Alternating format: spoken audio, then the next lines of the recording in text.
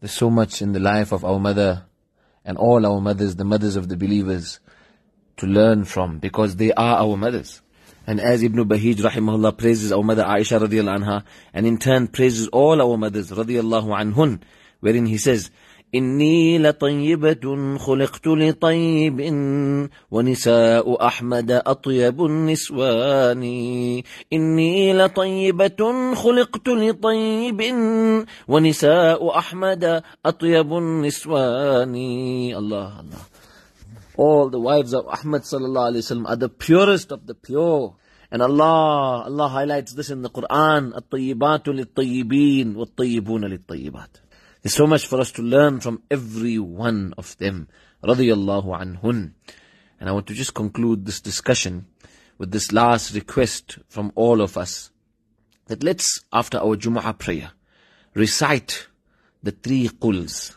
3 quls, this comes in a beautiful hadith in Bayhaqi, in Shu'ab al-Iman, and Musannaf ibn Abi Shaybah.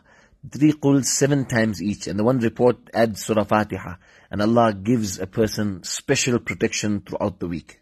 Let's read for the ummah of Allah's Nabi sallallahu alayhi wasallam as well, that Allah help this beautiful ummah of our Nabi sallallahu alayhi wasallam. And let's make dua for brother Muhammad Gautam, a revert to Islam, who has brought many people to Islam, but there's false allegations against him that he has been forcing people to embrace Islam, which can never be the case. And even our brother who reminded the Muslims, reminded the people as they were passing, flying to America, looking at Masjid al-Aqsa, reminding them of the central, valuable place, Masjid al-Aqsa.